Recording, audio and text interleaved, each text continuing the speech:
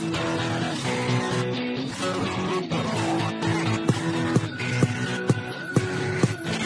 there, and welcome to episode number 40 of the Food as Medicine show with Dr. Ann, the place to be for real talk with real people and real results, so you can heal yourself naturally.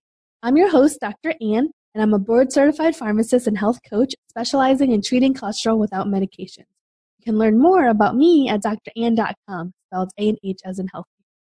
First off, this week needs to begin with an apology, because last week I said I was going to get the link up on Steven's show notes page so you could get the checklist for finding a high-quality olive oil when you enter your name and email address, but there wasn't anywhere for you to leave your name and email address on his page. I was going to stay up all night to create that, but I decided I really needed to just take a break. So I did, and I'm sorry if I let you down, but I've just been really tired and exhausted and been burning the candle at both ends for the past 2 months, so I just really wanted to take some time for me. With that being said, though, everyone who has signed up for the love letters at drann.com will get this olive oil shopping checklist in the next newsletter. Also, I've been planning to play around with a new format for the Food as Medicine show. I really want to provide a way for you to get involved with a guest if you want to. So I've been planning to do some live podcasts. If you can't make the live podcast, it'll be aired as a Monday episode, so don't worry. But if you want to participate, our first one will be on Wednesday, August 12th at 7 p.m. Eastern, 4 p.m. Pacific, and our guest will be Dr. Chantel Reagan, who is a functional pharmacist specializing in helping people reduce ADHD symptoms with simple lifestyle modifications. You can sign up to listen to this podcast live and ask your questions at the end by going to drann.com/live or texting FAM live to 33444. That's FAM for Food as Medicine, live, all one word.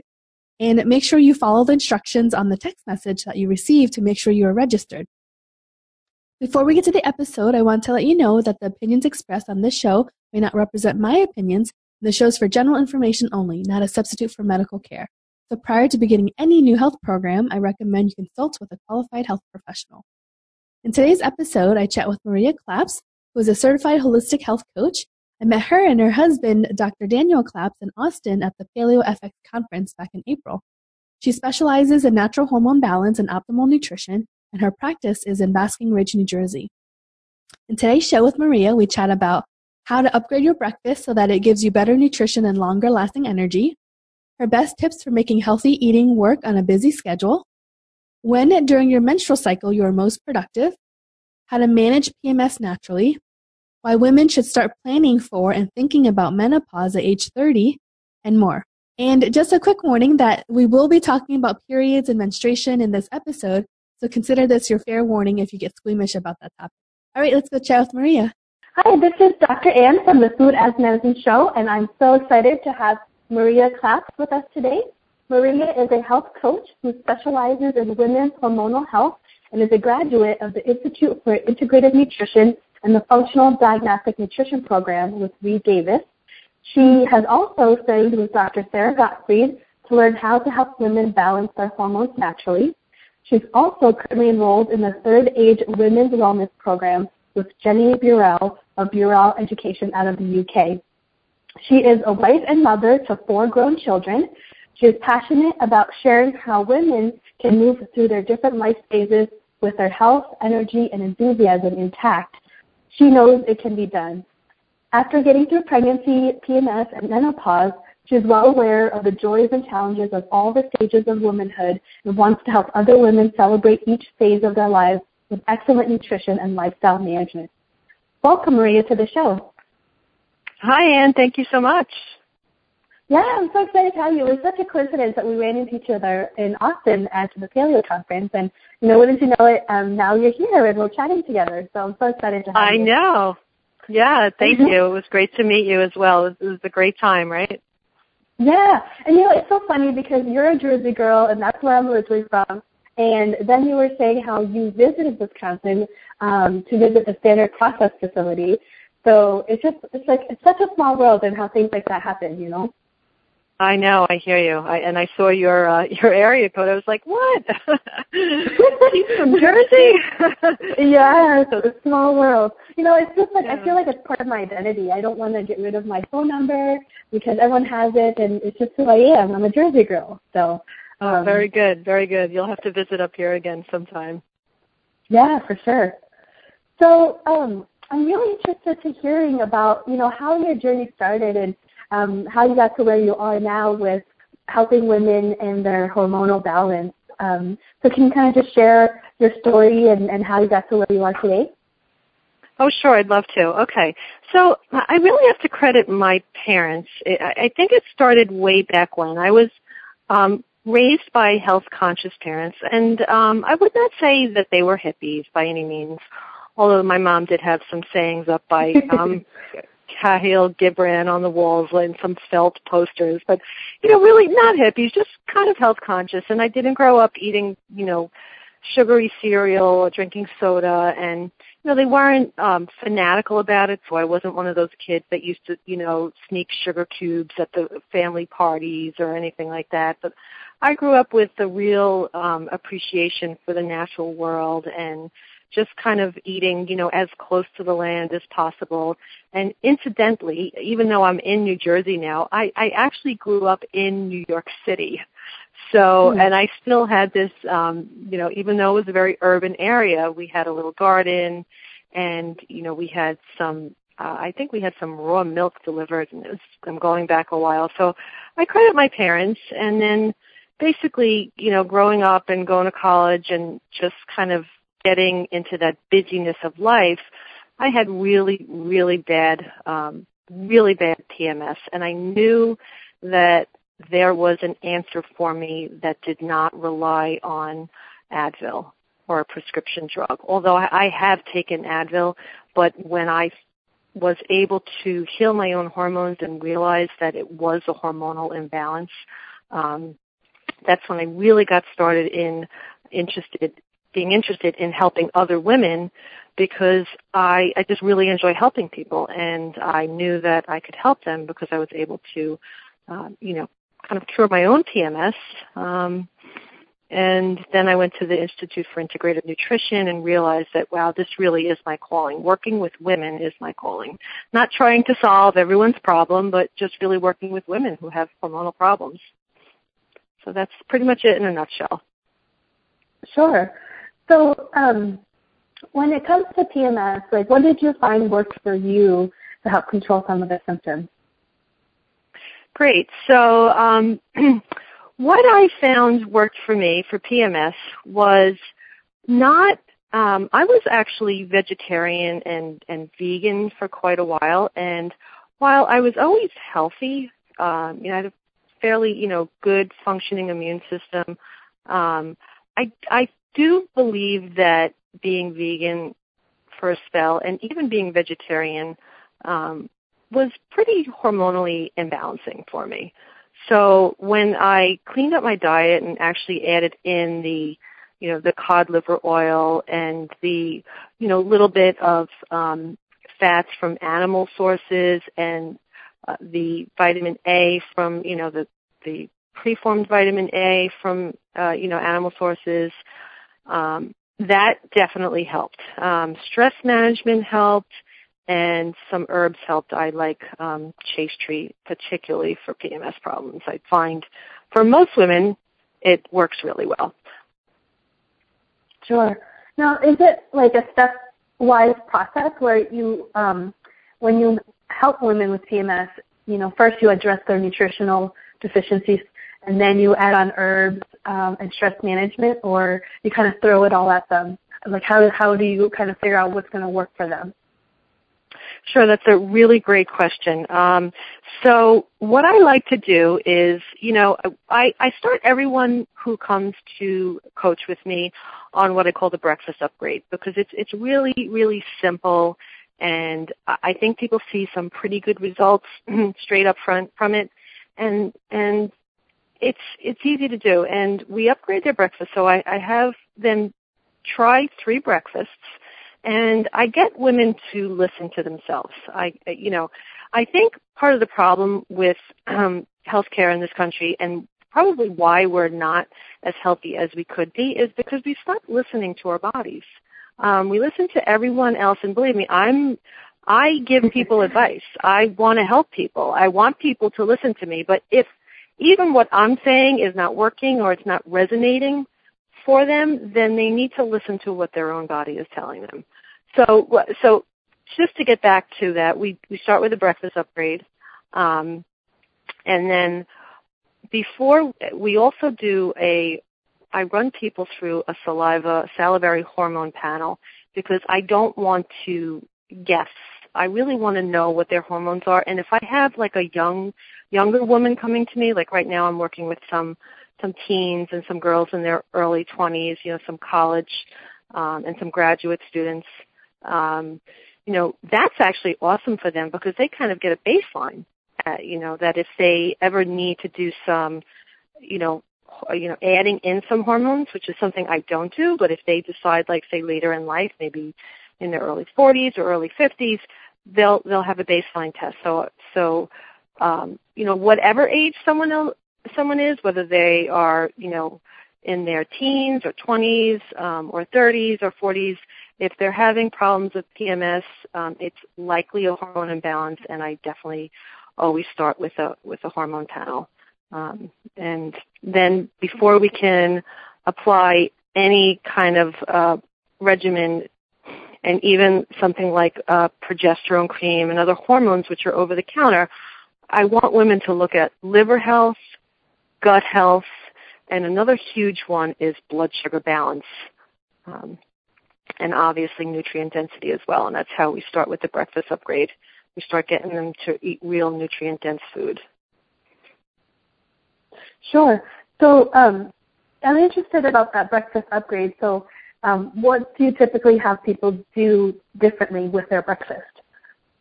Okay. Yeah, that's a great question because I would say probably about half my clients do not eat breakfast, or they have, they're having something like a yogurt, maybe with a little bit of fruit, and they think that, that's really healthy. I don't think that is enough calories. I think you need to have a pretty sizable breakfast. So what I will tell my clients to do if they have the time, and I'm hoping that they will make the time for this, and it doesn't have to be every day that they do this. As long as they're not sensitive to eggs, I want them to have 2 soft eggs where the yolks are soft so that we can preserve the choline, which is a great brain nutrient. And then I want them to have a copious amount of vegetables with those eggs. It could be sauteed kale, or peppers, onions, some shredded carrots. It can be all those things mixed in. It really should cover like 3/4 of the plate. And I would say almost everyone who does that reports really well, that, it held them well. And, in terms of blood sugar balance, I tell my clients that breakfast should hold you for at least 4 hours, and that if you're eating all day, every 2 to 3 hours, you are not balancing your blood sugar. So I like that breakfast, eggs with vegetables is my primary, that's like number 1 on the breakfast upgrade. And number 2 is going to be just a really great nutrient-dense smoothie with some clean protein and some healthy fat and some fiber in it. And number 3 is actually a bowl of steel-cut oats that I hope everyone soaks, but I know not everyone gives that amount of attention to their diet. And I have them put, a little bit of healthy fat in those oats as well, again, with a nod towards blood sugar balance. And they have to, really tune into their bodies and see which one of those 3 breakfasts makes them feel the best. Do they have energy? How long does it hold them for? Do they have any gaps and bloating afterwards? And then we start to figure out, what food plan is going to work for them. So we get a lot out of that breakfast upgrade. It's a really great exercise that we use while we're waiting for the results of that hormone test to come back. Sure. So then they have like 3 different options for different breakfasts that they can make, which makes sense. And then like if they don't have time to cook eggs in the morning, they can just throw a smoothie together or do some steel-cut oats overnight, and then it'll be more convenient in the morning. Exactly. Mm-hmm. with the eggs and the vegetables, do you encourage them to cook them in like a high fat content, like butter or ghee or something, so then it holds them over longer? Or yes. How do you instruct them to cook it? Right. So what I tell them about the eggs with vegetables breakfast is definitely, right, my mantra for healthy eating is fat, fiber, protein at every meal, and preferably every snack as well. You know, we maybe don't have to be that strict with the snacks, but, you know, I always tell people that it is likely going to be better for you with your snacks that you have not just an apple, you have an apple with that tablespoon of almond butter. I'm big on helping people to balance their blood sugar because I really think that is one of the alpha hormones in the body, that insulin. So in terms of cooking the vegetables, yes, I like coconut oil, and I'm going to be experimenting with the fats from a company called FatWorks. I don't know, maybe have you heard of FatWorks? Yeah, I have their tallow and their lard and their leaf lard as well, because I heard that's a little bit more of a neutral flavor. Okay. So I've had them for a while. I've kind of been a little nervous or just not sure how to cook, like how to use those fats. So I guess I'm just waiting for a good recipe. Maybe I should sure, just yeah. So, yeah, you should probably just try it with vegetables, right? I can't wait to try their duck fat. Yeah, you know, when I tried to order it, it was like out of stock for a really long time. So I guess you must have lucked out when they came back in stock. Yep. So, yeah, so definitely some healthy fat. I know everyone's afraid of fat, right? Yeah, you know, and I think I was just thinking about that the other day. I was like, I think my mission in life is to get more people to eat healthy fat. Because I think we've been so ingrained with the idea that eating fat will make us fat, and that's not the case. And we need healthy fat in our diet for our cells to function properly and our brains to function properly and for us to lose weight. So I think that I was like, you know, the other day I was thinking, like, that must be my mission in life. That sounds good. And also, you forgot, we need that fat to build our hormones because, right, it's that fat, that healthy fat, dietary fat that combines with B5 to make cholesterol, which makes the pregnenolone, and that's where all of our hormones come from. So, you know, if I see someone with a really low cholesterol number, and you probably know more about this than I do, but you know, I'm thinking, oh, okay, and if you've got hormone imbalance, you may not have enough raw material to build those hormones with. Yeah. So then how much fat are you finding that you're recommending to your clients that they add to their meals on a regular basis? Right. So like I said, I do recommend fat, fiber, protein at every meal, and you know, I don't focus too heavily on the macronutrient ratios, but I like, you know, with breakfast, you're probably, if you're having the amount of vegetables that I want you to have, which like I said should fill up almost all the space that isn't there for the two, you know, that's outside of like the room that the 2 poached eggs take up on your plate, it's like 3/4 of vegetables. You know, you're probably going to be sauteing in about a tablespoon of fat. And then, you know, at lunchtime, if you don't have some healthy fat in your lunch, you're going to be starving at, you know, 3:30, 4, 5 o'clock. So probably, you know, at that point it's going to be, you know, either a handful of nuts with your lunch or some avocado, or, you know, if you're doing some, you know, really full-on paleo, it's just going to be, you know, sometimes I'll tell you I'll just have, you know, burger without the bun, like a nice grass-fed, grass-finished burger, and, you know, that's got plenty of fat in it. So I don't really count the ratios. I just want people to have what I'm going to say is like a reasonable amount of fat at each meal. And I, you know, typically in terms of portion size, you know, it's a little hard, right, to measure fat because the fat is wrapped in some things like the grass-fed burger. But, you know, I would say like a thumb size or a tablespoon size if you're using just pure fat. Sure. Yeah, that's a good rule of thumb. So you have them upgrade their breakfast, you send it for the saliva test, and then the results come back. And then do you use the saliva test results to guide what you do next in terms of their nutrition? Oh, yes, absolutely.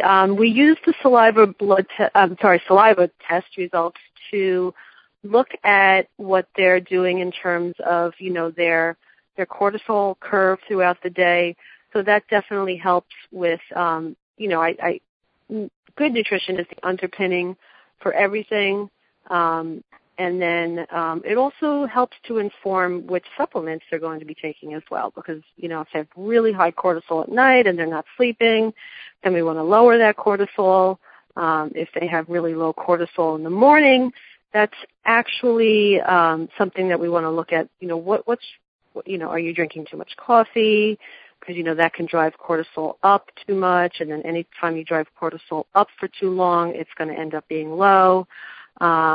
If cortisol is high in the afternoon, right, that is typically, we look at what are you eating for lunch, because then that looks like, at that point, high afternoon cortisol looks like food sensitivities.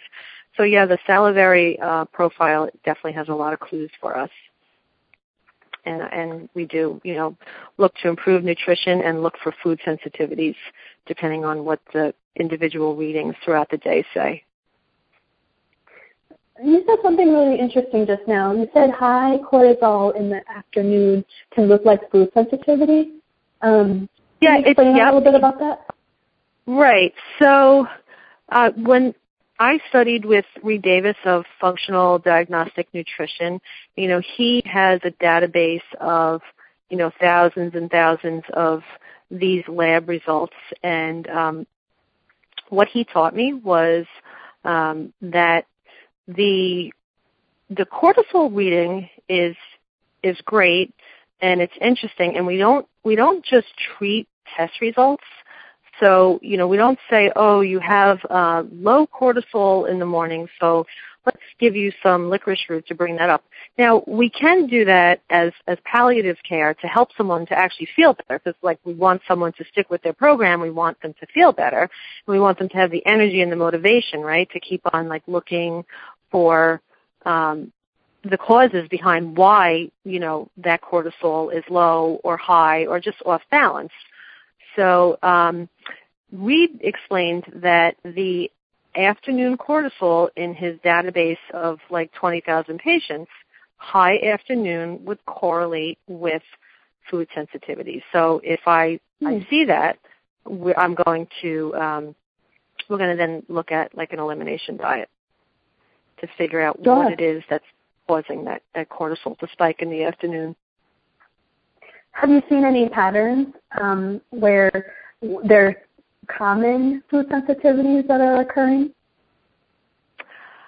I see a lot of women that I work with, I see dairy as a very common food sensitivity.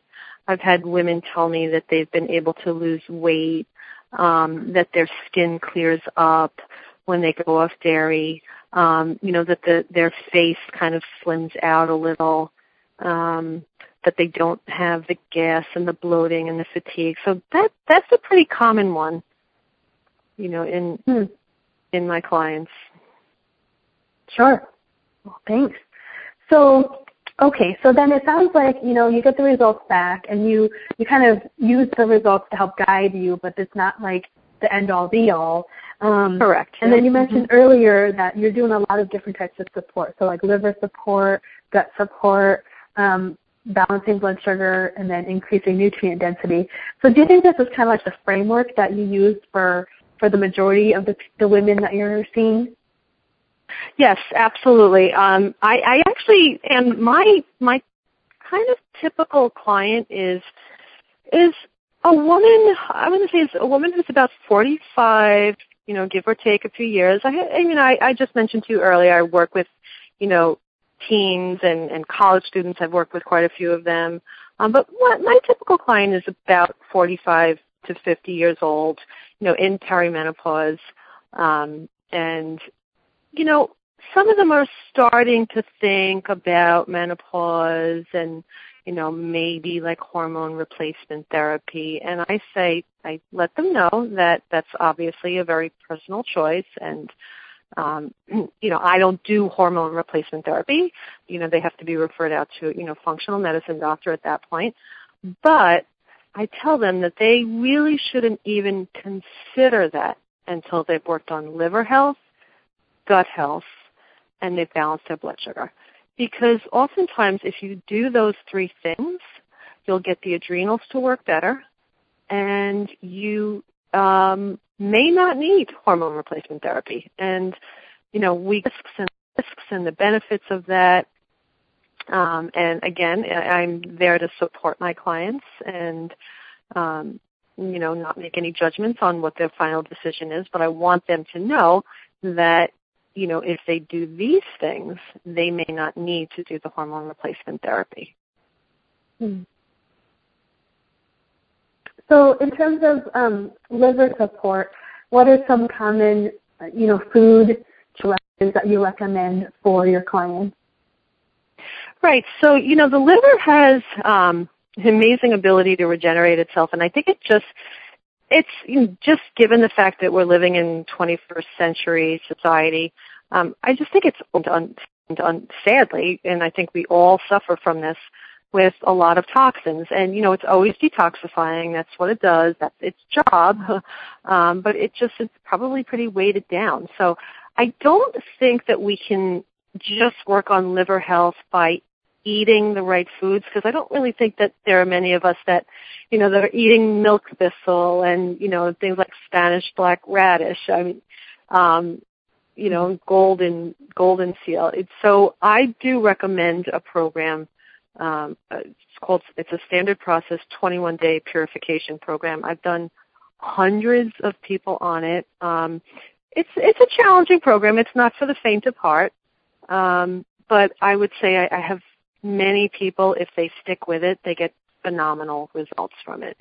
And it's got, all the herbs that you need, and there are very few people that can't do it. I mean, if you're pregnant or nursing, if you're on blood thinners, you can't do it. I actually had one client who was on a blood thinner who insisted she wanted to do it, and I said, okay, you really need to speak to your doctor, and she said, okay, I will, and she did it, and she did great. But that's my go-to for liver health, is that standard process 21-day purification program. Sure. And when you it's not an easy program to go through. Detox reactions that people experience? Well, actually, I don't think it's necessarily the detoxing actions. Okay, so about the standard process program, I say it's not easy because I'm pretty straight up honest. It's a little restrictive. Okay, so it's essentially what it is. It's an elimination diet. So we're removing dairy, we're removing nuts. Now that doesn't mean I'm saying that these are bad foods, but they can be allergenic for people. So let's take them out for 21 days. We're removing all processed foods. We're getting rid of alcohol, and we're getting rid of caffeine. So we're going to give the liver a break. We're going to actually give the adrenals a break too. If, someone's like a big coffee drinker or they like their nightly glass of wine, we're going to give that liver a break. So I'll tell you, I always like to joke and say that the people that struggle with this program are the foodies. The people that live to eat and love to cook. So that's the challenge. It's restrictive. The first week there are a lot of capsules to swallow. And like I said, it's milk thistle and things that are, historically known for enhancing and protecting liver health. And then, so pretty much the restriction and just the amount of capsules in the first week makes it a bit challenging. And then it gets a little boring. You're doing this for 2 weeks now, and you've got another week of, some nutrient-dense shakes and a couple of supplements. And, the supplements after the first week, there's not that many. But I think sometimes people feel like they miss their coffee or they want to have a glass of wine. But like I said, the majority of people do stick with it and do really well. And then after the 21 days, do they, because it's kind of like an elimination diet, they start to add in some of the things they took out, or how? So we have. So we have a very specific protocol that we start to introduce foods back in, and then, like I said, we start listening to the body. Does it change your, bowel habits? Does it, make you break out? Does it make you tired? Does it change your sleeping habits? So, this is really like a partnership. It's sort of like a healing partnership that I have with my clients. They have to be really invested in their health, and they can't want, a quick fix. We have to start to learn to listen to our bodies again. Mm. And, that helps to, again, formulate a plan for their health and their food intake going forward. And so with this liver purification, do you have your clients kind of do it once a year, twice a year, or just depends on the person?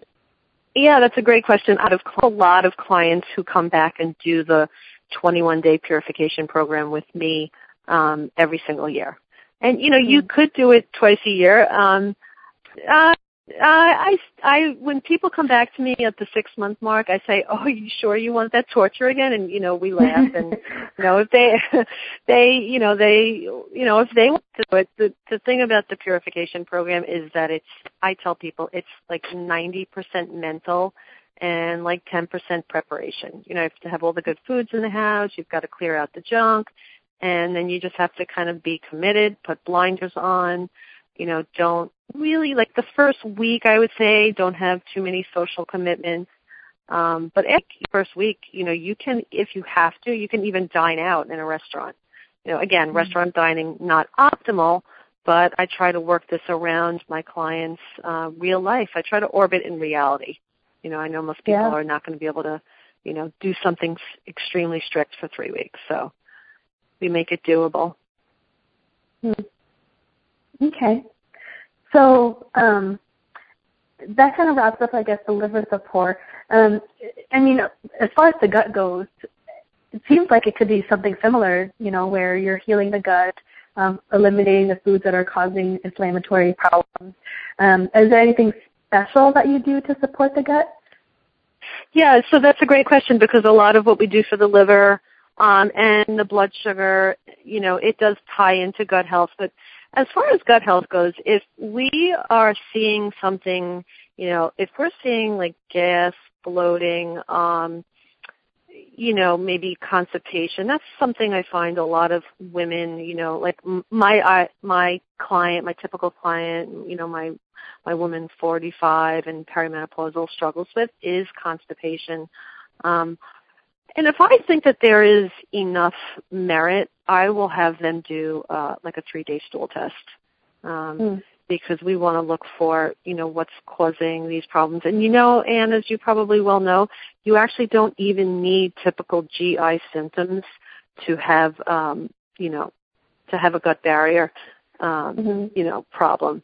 You can have, we even know that like acne can be a cause of leaky gut, and there are some, the foremost researchers who think that even all autoimmunity stems from, leaky gut as well. But I think that is being considered right now as a theory. So if I think there's enough merit, we'll do a stool test. We can do a test that actually will measure the integrity of the gut barrier as well.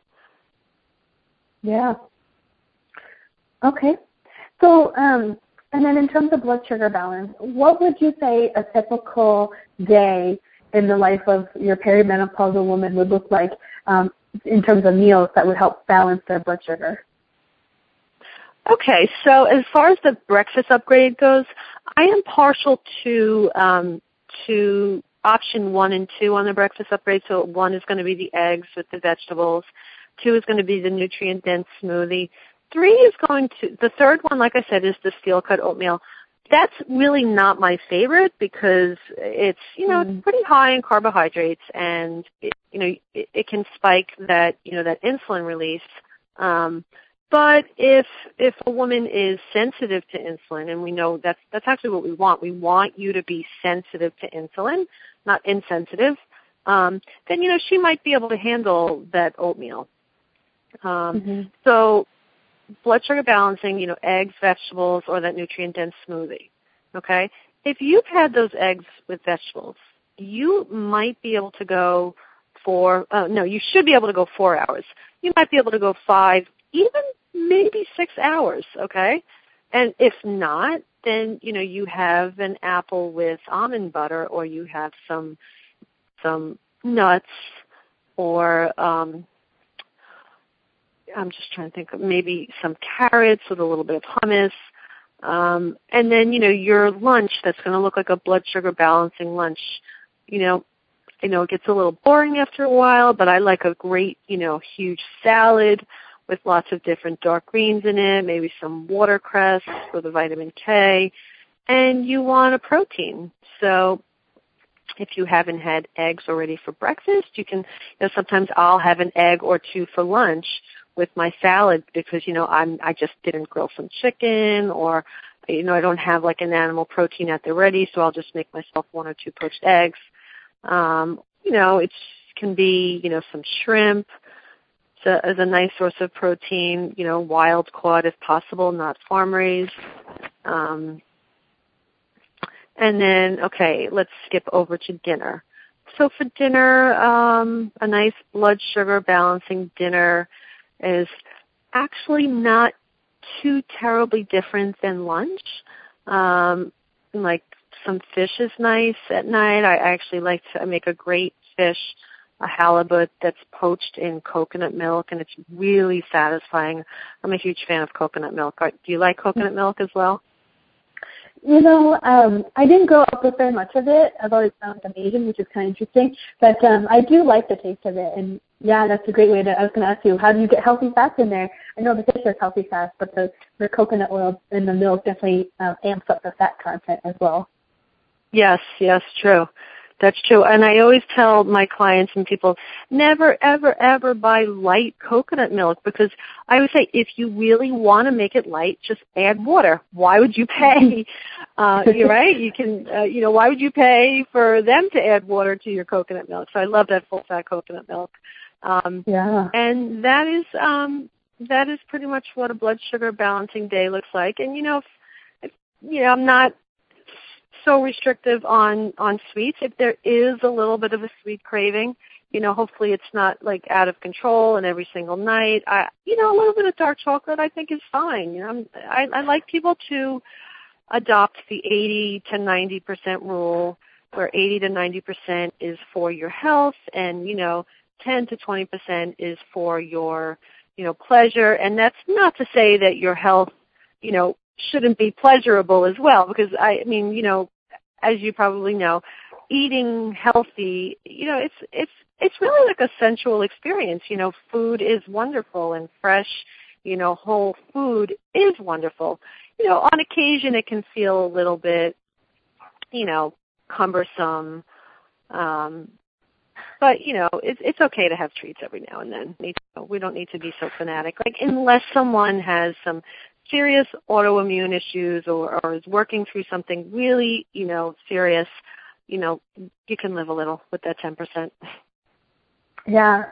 Well, and that's how you can enjoy life. And, it's interesting because I find that personally for myself, when I eat well, mostly protein and vegetables and good fat, my sugar cravings are less. And so I don't, after I have a meal, I don't really feel like I need to have a dessert at all for the most part. Only when, I'm ovulating or towards my period, that's when the sugar cravings kick in a little bit more. But for the most part, I don't really feel those very much anymore, which is nice. And yeah, the 70% chocolate really helps those sugar cravings. Absolutely. Yeah. So, okay. The last thing I wanted to touch on that you had mentioned was nutrient density. I really feel like this is a hot topic nowadays too, is, having the most nutrient dense foods in our diet to get the biggest bang for our buck, because, the apple today doesn't have the same nutrients as it did in the 1940s, and we can't eat like 60 apples to make up for it. So what are some of the most nutrient-dense foods that you like to recommend to your clients? Okay, so one food that I really like to recommend, and I struggle a little bit to like this myself, although I have some clients that do like it, but a really great nutrient-dense food is sardines. Great source of calcium and some healthy fatty acids in there. So I have some clients that are Northern European, and they eat that up. They love it. Some of the rest of us don't like it, but obviously I'm at risk of sounding like a broken record. Are amazing, right? They have, one of the sources of choline. I always feel a little sad when people have a sensitivity to eggs, and they feel a little bit sad too, but those are great. Love hemp seeds. Those have a really nice nutritional profile to them. One of the things I actually grew up eating was liver. And I sometimes, Anne, I laugh when I see these like nutrient-dense food lists on the internet, like blueberries and hemp seeds and like goji berries, and those things are great. They're fun, and they're probably good for you. But what people don't realize is that the ultimate and original power food, was and is liver. And it's what like doctors of old used to give to people when they had fatigue, and nothing else would help them. It is really probably, I would say, the most nutrient-dense food on the planet.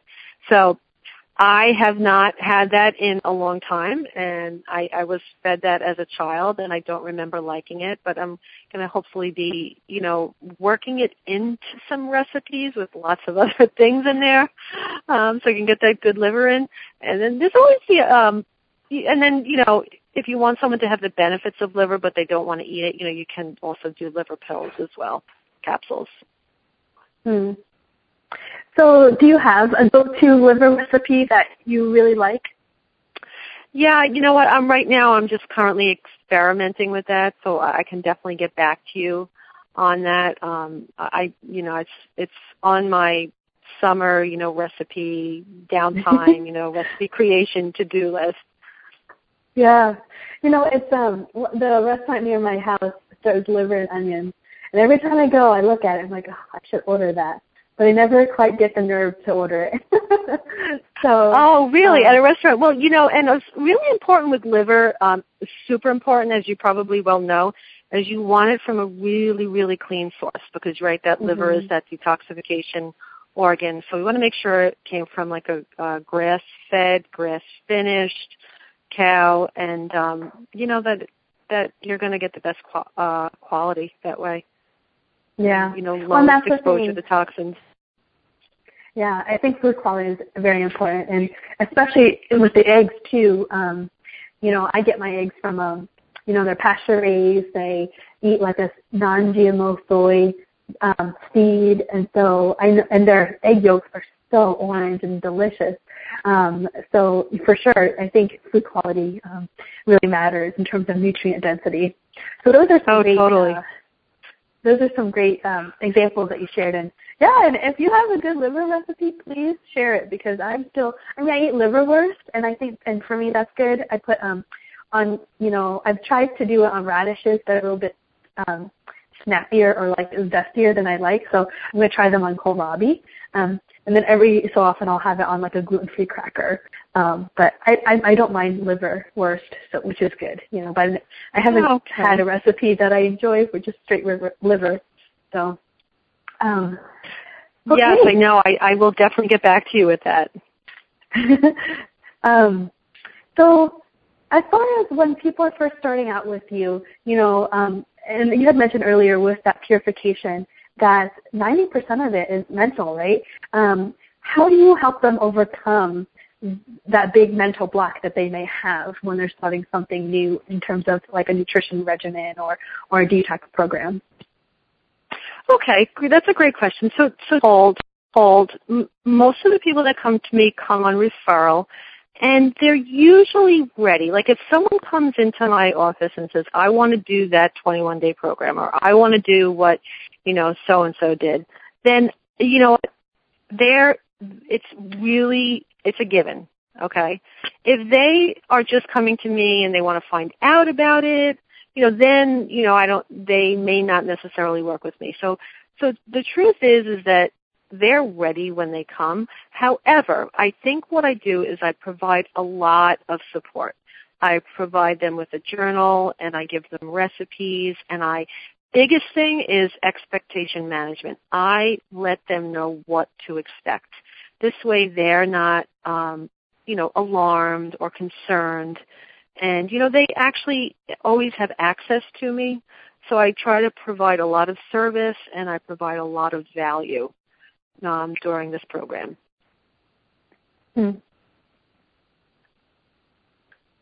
Interesting. Okay. So earlier you were talking about, briefly about like PMS and what you would do to help your clients. And I know on your website you have a PMS survival guide and how people can manage their PMS naturally. Can you kind of review what some of those foundation elements are to help a woman who's suffering from PMS? I'm sorry, you said, can I review? Kind of like the foundation elements of like the PMS survival guide. What are the key things that will help women manage their PMS naturally? Sure, yeah, that's a great question. So, I want to teach women about their menstrual cycles because there really are 4 unique phases, and believe it or not, and I think so many of us are disconnected from our cycles, either because we weren't taught or because a woman has been on the pill from a young age, which, is just not, it's not reality. You think you're really regulating your period, but you're not. It's really kind of a fake period. So I like to, teach women about their cycles, and we talk about the 4 phases, and do you want me to review each of those phases briefly? Sure. Okay, so I always say like phase 1 is the bleeding phase, and this can last anywhere from 3 to 7 days. To talk about the physical, this is where your progesterone level plunges, and that's what causes the lining of the uterus to break down and shed. So the emotions, and we talk about the emotions at this point. You're going to either feel relief, or if you want to get pregnant, you're going to be disappointed. And this is where I tell them, your energy is lowest at this time in your cycle, and you may just, those first few days, you may just want to be left alone. And I tell women that, ease up. Just don't try to mop the kitchen floor and clean out the closets on the, in the first few days of your period. And some healing foods are red raspberry leaf tea. That's my best suggestion right now for the phase 1, the bleeding phase, is just to drink red raspberry leaf tea because it really tonifies the uterus and it's got some nutrients in it. I also like women at this point to do like either a foot soak with magnesium flakes just to reduce cramping and to promote relaxation. I also like them to use a hot water bottle on their belly if they need that little bit of extra comfort. And then we move into phase 2, which is the follicular phase. And this phase actually lasts for about 7 to 10 days, and it's when your body starts to release the FSH, which is the follicle-stimulating hormone. And this actually causes the eggs in your ovaries to mature, and your estrogen and your testosterone are rising now as you're approaching ovulation. Okay. So now this is actually really, for most people, this is when they feel the best. Their energy is good. Their mental outlook is good. They have kind of a can-do attitude during this phase. And so I tell people, this actually might be the phase where you want to, like I say, schedule that closet clean out or tackle an extra project at work, or, if you want to try a little bit more strenuous exercise during this phase. And so this is the time to rock it out if you want to in the follicular phase. So this is the days after your period? Yeah, so the follicular phase it begins after your period, and it lasts for about 7 to 10 days. Okay. So that's the best time to tackle a difficult project. Absolutely. It's usually when energy is the best. And then okay. I've divided this into 4 phases. So then we have ovulation. This is the shortest phase. So, it's 1 to 2 days. And this, so now we've got this follicle that's swelling, right? And it ruptures, right? And it can produce a little pain, on either side. And we call this that middle schmerz. It's just middle pain. And it's very common. So estrogen and testosterone, they're continuing to rise at this point. And I just want to tell people, you're going to just keep the good going. And it's probably not a time when your cravings are intense. Every woman is different, and we respect that every woman is different. And I tell them just to keep on keeping on. Keep on the moderate-sized portions of the high-quality protein and the vegetables. Can you see like a pattern with me? Protein and vegetables. That's sort of like what I love to recommend to people. And I say, I think that's the basics of a good diet. Oh, absolutely, right? It's what most of our plates should fill up with that. And then, for the lifestyle tips, this is obviously the time to get pregnant if you want to. And obviously, equally as well, if you don't want to get pregnant, you want to be careful around that time. Mm-hmm. And if you're experiencing any ovulatory pain, again, that hot water bottle is great. Okay, so the last phase, right, the luteal phase, this lasts about 10 days and 10 to 14 days, and this is where we see estrogen and testosterone gradually declining, and that follicle that released the egg will start to produce progesterone, okay? Now this hormone is starting to rise gradually, and this stimulates the growth of the uterus lining in preparation for pregnancy. Okay, so in the beginning of the luteal phase, it's really not a problem for most women. You can still feel the effects of estrogen and have pretty good moods. And as the progesterone increases, you may start to wind down because progesterone is more like a relaxing hormone. So it's really like the latter part of the luteal phase where I'd like to say all hell breaks loose if you are prone to PMS. And now we're looking at about maybe 5 days or so before your period begins. This is usually when cravings start. And, sometimes, like I know when I had really bad PMS before I balanced my own hormones, for me, it wasn't, I had some cravings. That didn't bother me that much. It was really more like the emotional. I just always felt so negative. So that's the luteal phase, and that's really what most women struggle with, and that's why I try to help them.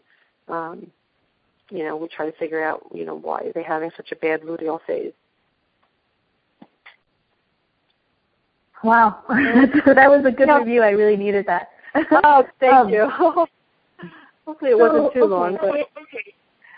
With the people who are really struggling with PMS, are there any triggers or things that are really affecting and contributing to the bad symptoms that people are having?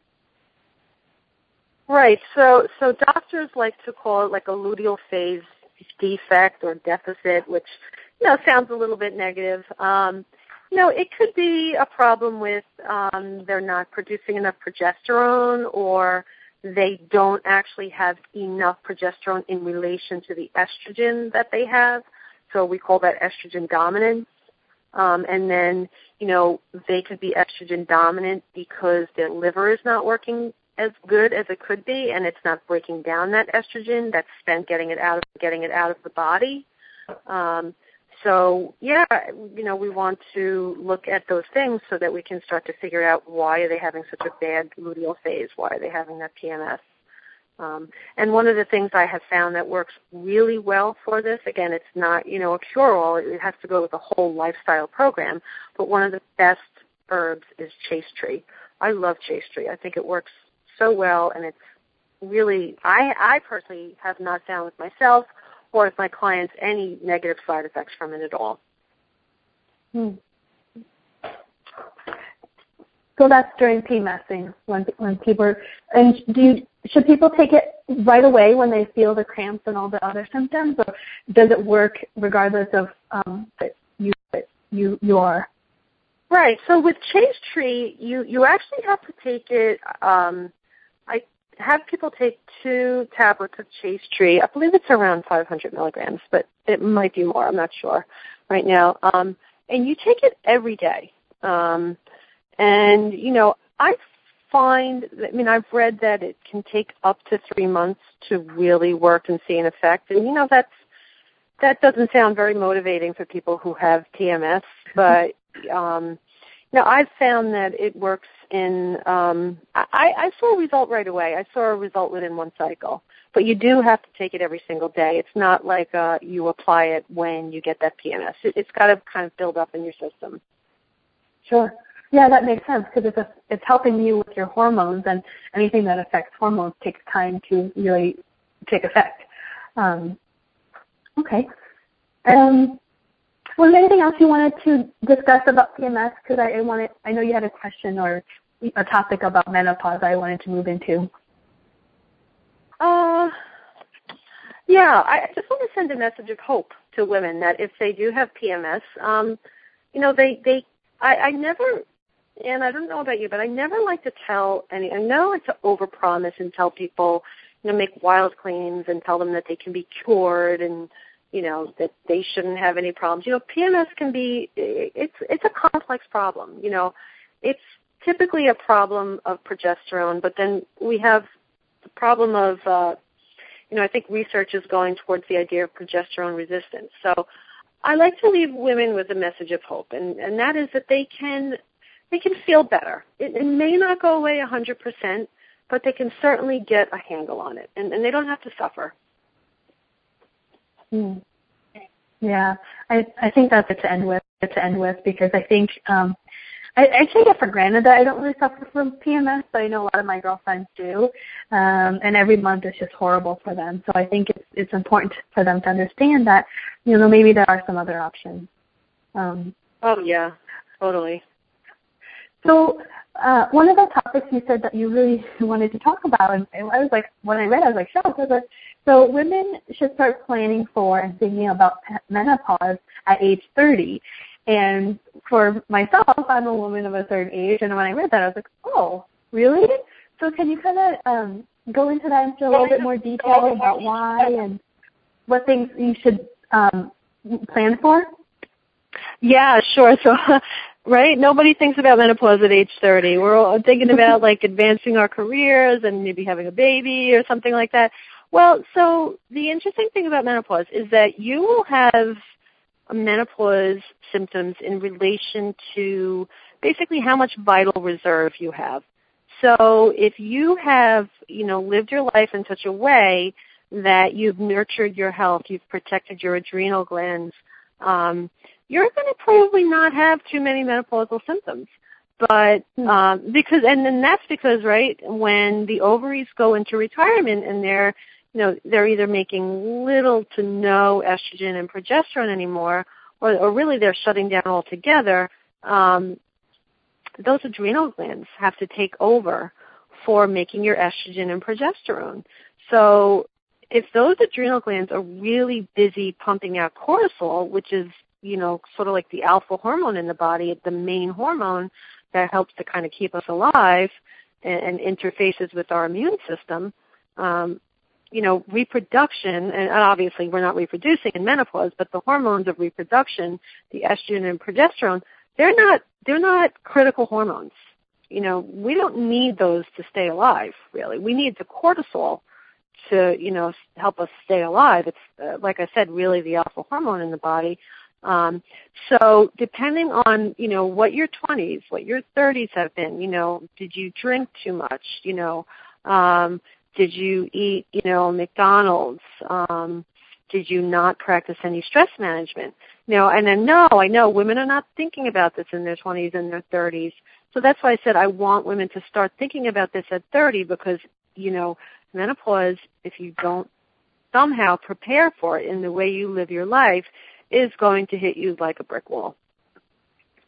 Yeah, that's interesting you say that because we had a previous guest, and he has a company with tonic herbs, and he said something very similar where there's certain herbs that can help you ease into menopause more gracefully, and some along the similar lines as you with making sure you take care of your health so that you don't have such a hard time. That's a good reminder for sure. Oh yeah, thank you. So I guess that ties into, for women who are in their 30s, really career-driven, really busy, but they want to control their PMS naturally and they want to take good care of their health so that they have easier menopause. What are some tips or strategies that you have them utilize to make it all fit into their busy lifestyle? Okay, so great question because we all struggle with good healthy habits and cooking. So I like batch cooking. I like to take Sunday and to make a big pot of bone broth, and if I'm having some grain, big pot of quinoa, and just get a bunch of lettuce, heads of lettuce in, and I typically have a lot of food in the house. I have a double freezer. I know not everyone can do that, but if they can, just to have that stuff in, because I also like to tell people that they should think in terms of cooking simply. If women are busy, I don't think that they should expect to churn out a beef Wellington or something fancy. Think of take a little time to, tear up some kale and saute it, and, so you can marinate your chicken in a little bit of olive oil and lemon and some garlic and some herbs. If you have the time to strip the herbs from, the stem, and, you can broil that in the oven, and, the better quality the chicken, the more moist it's going to be, providing that you don't overcook it. And, you just do a few of those chicken breasts, and you'll have some for salad for the next day. I personally like to think in the morning, what's a little bit of prep work that I can get in so that when I get home at night, I'm not starting from stripping the herbs off, the thyme off the stem, and squeezing the lemon. So, if you have a little bit of time in the morning, if you do, and I know not everyone does, do a little bit of work to make your night easier. Do some batch cooking on Sunday. I know it's really simple, but, think of 4 meals, 3 to 4 meals that you want to cook over the next week, or that you just want to have the ingredients in the house for. And, think of maybe doubling at least 3 of those meals and relying on leftovers, and if you make a pot of soup, make a huge pot so you can have some leftovers. So basically batch cooking and volume cooking and just making sure that you have the stuff in the house so that you're not running out to the supermarket every day. And then lastly, like I said, just keep it simple. No fancy meals, unless that's where you get your energy and your joy from and you love it. I like women to just keep it simple. Mm. Yeah, those are some really practical tips. So I guess as we wrap up, is there, one tip that you can give somebody that will make the biggest difference if they're struggling with their hormone health? The small little thing that they can do to make the biggest difference. Okay, small little thing to make the biggest difference. Yes, okay. So this is going to sound really simple, and, a lot of my clients are kind of open to the idea of holistic remedies. But a lot of my clients, they want, we all want sort of like that pill, and in this case, it could be like, that pill of ashwagandha, or something that's going to help us. And I do recommend, some herbs and the right supplements for people. But I always tell them that's not going to work, and that's not nearly as important as you taking the time to lower your stress and to practice some sort of stress management, because, we all have it. It's not going away. And we know that the brain, the body is led by the brain.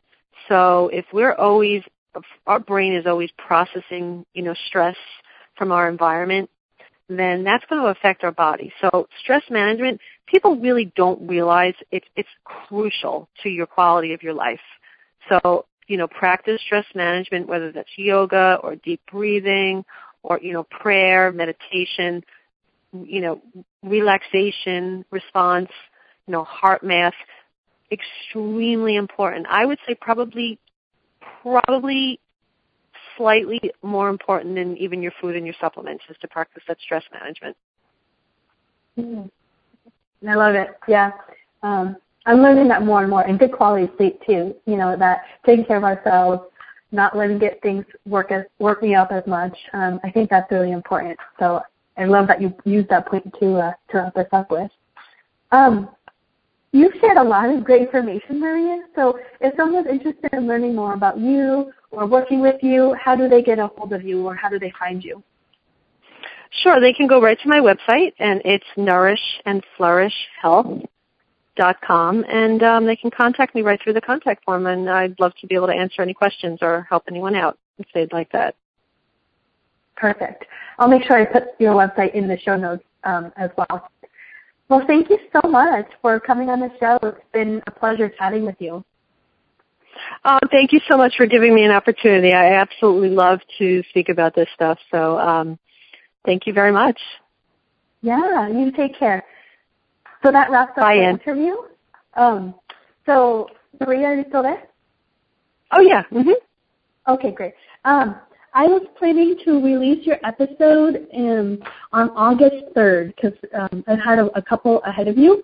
And then what I'll do is when the interview is ready and we have kind of the social media things that you can share and the click-to-tweets, we'll go ahead and send those to you. So if you wanted to share with your audience, you can.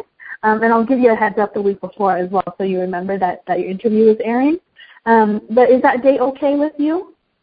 Oh, yeah, it's fine. That's fine. No, I think it was a lot of fun. I really enjoyed it. Perfect. Is there anything else you might need from me? No. I mean, once it's going to be a link on your website, right? Yep. So it'll be a link on the website, and then if people want to listen on their phones, there's going to be links for their phone as well. So there's many ways that people can listen to the interview. Okay. Oh, awesome. I will totally share it with my circles. Great. Oh, man, that was so fun. And then I'll keep in touch. I'll let you know about the webinar thing.